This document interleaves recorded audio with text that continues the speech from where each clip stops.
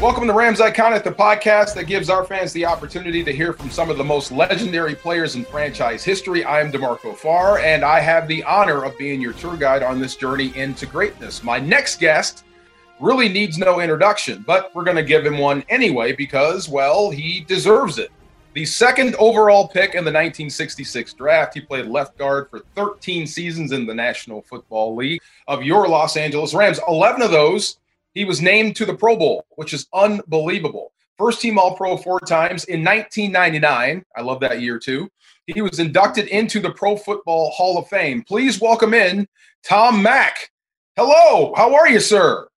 Thank you, Marco. I'm fine. I'm looking at these, your life in pads, and the first thing that jumps out is 184 games played, never missed a game due to injury. I played 100. I missed some games. I know how tough it is, but 184 games without missing a game, how did you do that? That was probably, more than anything, a monumental tribute to stupidity.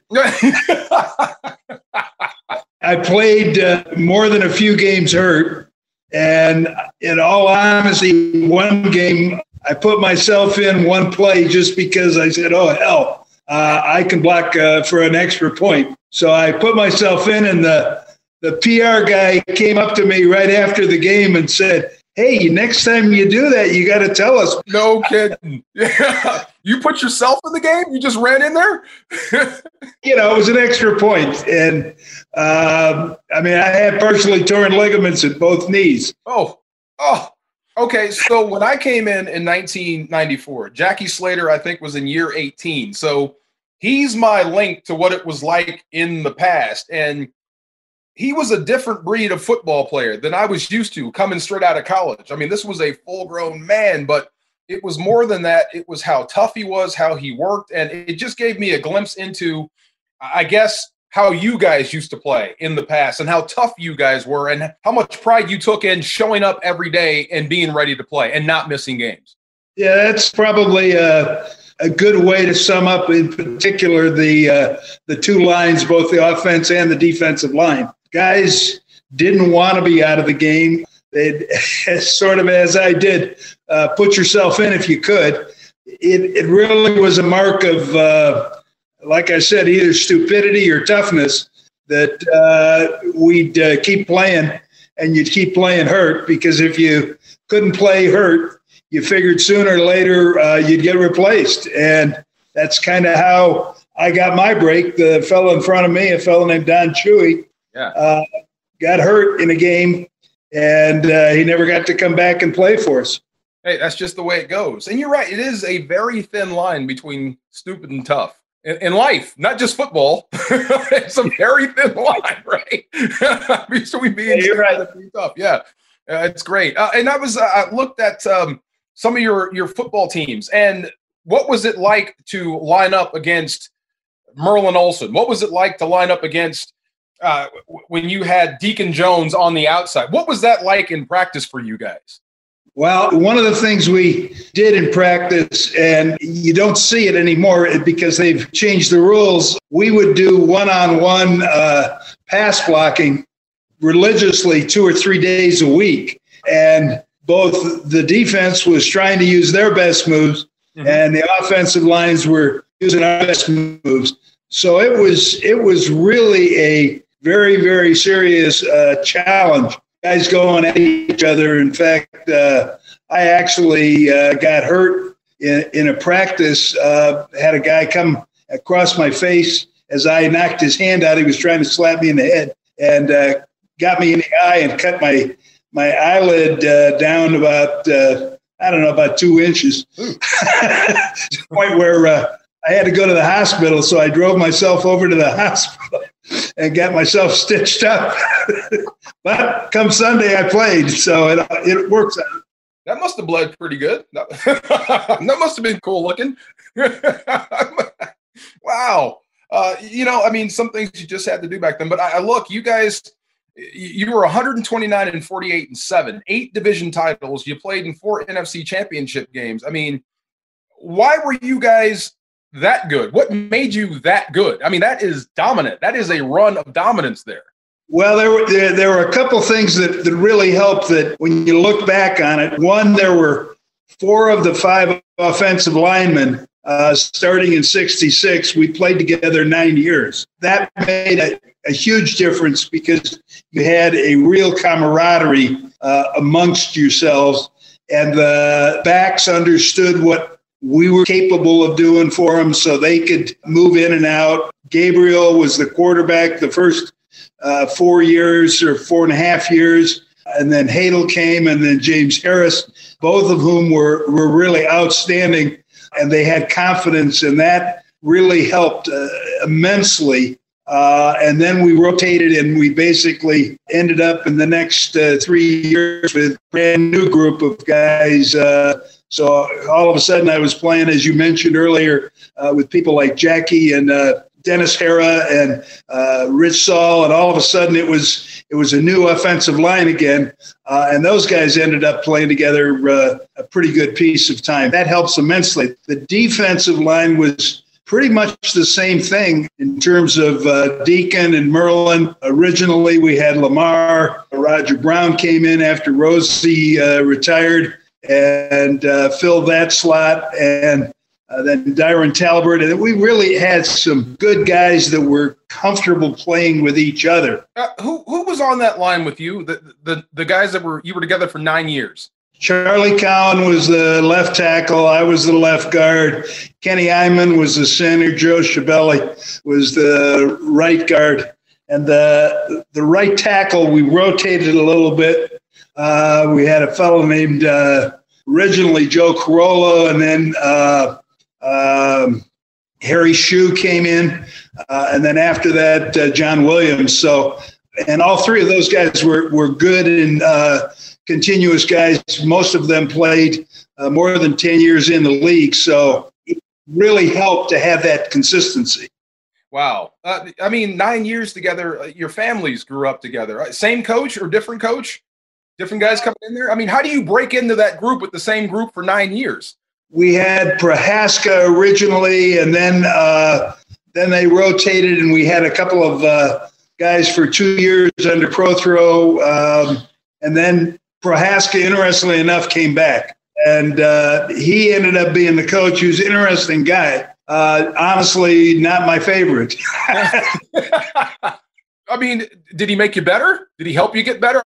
We went round and round with each other and had a pretty good understanding, but he knew what he was doing. He just didn't understand different people were motivated in different ways. No doubt. That makes sense. Coaches tend to think one way and coach one way. So we had our moments with each other, but, it worked out fine. And I ended up playing, I guess, 9 years for him. Well, see, that's the thing. When I knew that, I heard we're going to do Tom Mack, and when I started to get into your story and to see how smart you are, you're not just the average football player.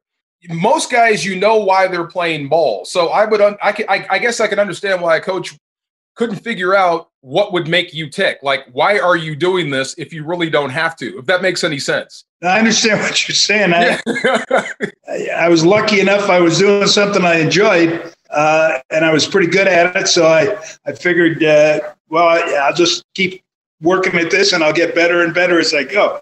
People go different directions on you. It doesn't quite blend quite as well as you think it should. I got it. Some of the blood and guts coaches, they just don't get certain guys, but it doesn't mean they can't help you become a better player. 13 seasons with the Rams. And, I asked this of a lot of guys, even current guys. I guess you try to teach, if you've been there, what it means to be a Ram. So I'll ask you, 13 seasons in Horns, what does being a Ram mean to you? I think I was very lucky because I ended up being a fairly young guy on a fairly old team, thanks to George Allen initially and his approach. He really went after veterans, and we started my first year with 4 rookies, and I was the only one that even finished the season. It was a real veteran team. So you really focused on trying to fit in with them. I was very fortunate in that I ended up for 7 years carpooling with Merlin Olsen. and we drove about 30 miles each way to work and going home. And you started talking philosophy and what makes sense with what you're doing and what you're not doing, and how do you play the game, and how do we fit together, and how don't we fit together, and same with our other teammates. That to me was a huge extra that I got out of football, besides the guy being a dear friend. I mean, he was also very philosophical about what we were doing and why we were doing it. So it was a great experience. You mean like why we're playing football, why we're here, that type of stuff? I mean, that sounds like something that I'd love to hear. You and Merlin Olsen, you guys are about to butt heads in practice, or you just butted heads in practice, and now you're driving home together. Talking about philosophy, that's really interesting. We were lucky in that what we were good at, we were both good at. It was a good growth period, I would say, for both of us. You and Merlin driving down the road talking about philosophy. I would have loved to have been in that back seat. One day when we were going to the airport to a out-of-town game, the highway patrol guy stops us, and I was driving, and I had a 71 yellow Porsche, and he actually knew Merlin. And he pulls us off the highway, and his first statement as he comes up to the car is, "How do you two get in there?" He spotted Merlin, and he just wanted to talk to us. Wow. In a yellow Porsche. You and Merlin Olsen driving down the road in the yellow Porsche. So 1970, the merger kicks in. Now you've got the Niners, the Falcons, and the Saints in your division. Is there one team you look forward to playing more than the others? Because I couldn't stand playing the Niners, but that's a 90s version of the Rams. How about you? Well, we played the 49ers, actually, except for the last year I played. We played them 3 times every year. We always played an exhibition game against them. Used to be the last one. And then we played 2 interdivision games. So I figured I ended up playing them, I remember counting at one time, 38 times or something like that. Count 12 exhibitions and whatnot. It was interesting when you went up to San Francisco. That was really in many ways, a very hard place, partly because of the fans, but they were kind of disconnected from football. If you remember, that was it. Well, I played at Kezar, number 1. Number 2, it was out in an area called Haight-Ashbury. Yeah. Everybody was a little happy no matter what. They didn't care what the 49ers did. Anyway, we had good time, and we had a very, very good record against them. During that period of time, I think, especially when they had such a good team in the 80s, they ended up catching up with us. But I think at one point we were way ahead in terms of head-to-head games and how we had done one way or the other. No doubt. I lost 10 straight before I actually beat them, so I apologize. But they got it back on track. So we do this on Rams Iconic. We love this, and it's fun, where we ask the guys to kind of remember their favorite play. One play that stands out above all others. One of my most favorite plays about me, it was a non-productive play. It was just the time the game had actually slowed down in my mind for me. And it was just one of those watershed moments. It actually was in San Francisco, and I didn't make a play. It was just, wow, I can do this. It's different. I became a pro that day. Is there a play that stands out in your mind, something you can remember? Interestingly enough, probably the game that changed what I was doing in terms of whether I was going to be a good football player or not happened in college, and it happened at the Rose Bowl. And the play was I was a tackle rather than a guard, but it was a quick pitch type of play to what was our fullback at the time, and kind of a sweep around the right end with me in the lead, because we had used our wide receiver to block down, and the play broke.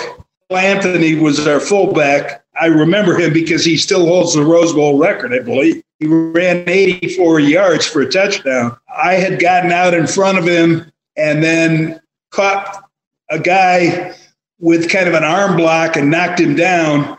So I kept running, and I ended up running 84 yards with him for it and kind of screening him down the field. And if there was a game that made a difference in my career, it probably was that Rose Bowl, because all of a sudden everybody noticed here's this big dumb tackle and he's running faster than the fullback. Wow. Oh, so it was just like everyone knows who you are and what you can do, not so much that it proves something to yourself. It was like, hey, now you see what I can do as a player. See, we got a lot in common, except going the other way. I think I gave up a Rose Bowl record rushing yards when we played Michigan in the Rose Bowl. Tyrone Wheatley ripped 3 big runs on us in the Rose Bowl. That's so funny. Wow, yeah. So your greatest memory is one of my worst nightmares. So I had Dennis Hara on, who's a character. Love him. Dennis and Jackie Slater, who I respect big time. They all talk about you with reverence. But they always talk about what you did after football, what you became once you left the game. You were in charge of a nuclear plant. Is that what I heard? Am I reading this correctly? I have an engineering degree in mechanical engineering, which was why I had gone to school figuring I could play football for 4 years and then I'd finish up, which I did finish up and got my mechanical engineering degree. I was fortunate enough the year after I graduated to do a kind of a quick business speaking engagement in downtown Los Angeles. And a gentleman who happened to be with a big engineering construction firm was one of the participants or members of kind of the group that I was doing this speaking to. The result of all that is in conversations, he offered to let me come down to the company and interview for a job and see if I was interested in working in the off season while I played football. And the deal kind of ended up that we're not going to tell anybody you're playing football.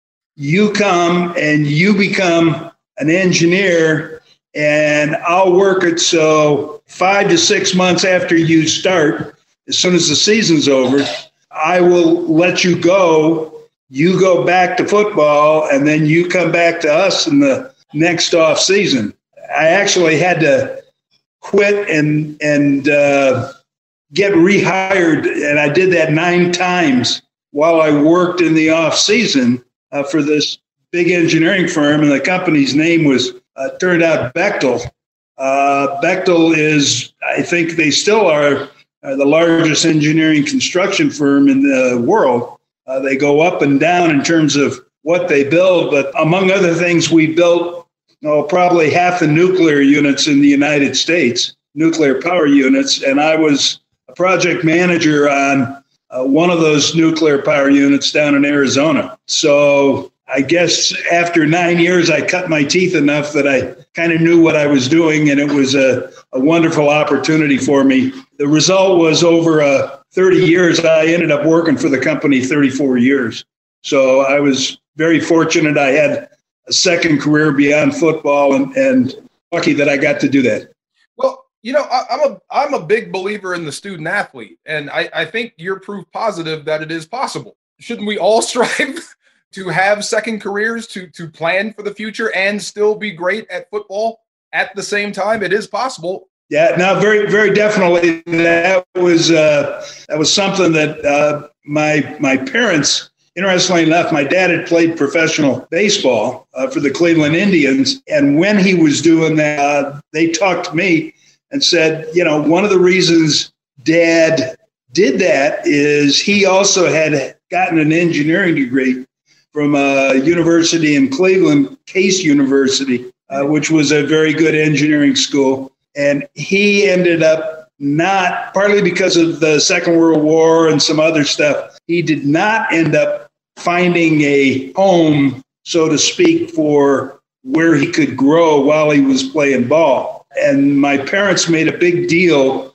of the fact that if I was going to try to play professional football, I needed to be sure I found someplace else in the world, so to speak, in the business world or something else that I was going to do that I could call home and grow. And that's very much the way I did. See, I mean, that's the only way to play. I mean, it's all consuming. You got to be dedicated to play at this level. And to be great, to be a Hall of Famer, you got to take it up just a notch above everyone else. But I mean, it can't be your end all be all. You know what I mean? Your life can't end when the game ends. You have to be able to move on after. And I think you know that better than anyone. Your father played second base, right? Yes. Okay, so he's got to be, fleet-footed pretty quick. And he gave birth to a guard? I would put him as a better athlete than I was. One of the things that nobody knows is I have very bad eyes. I have real trouble seeing.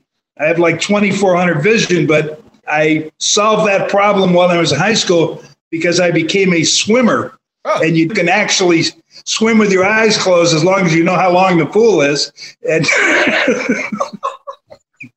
so that was my best sport in high school. And my swim coach still marvels at the fact that I end up playing professional football. So you never know how things are going to turn out.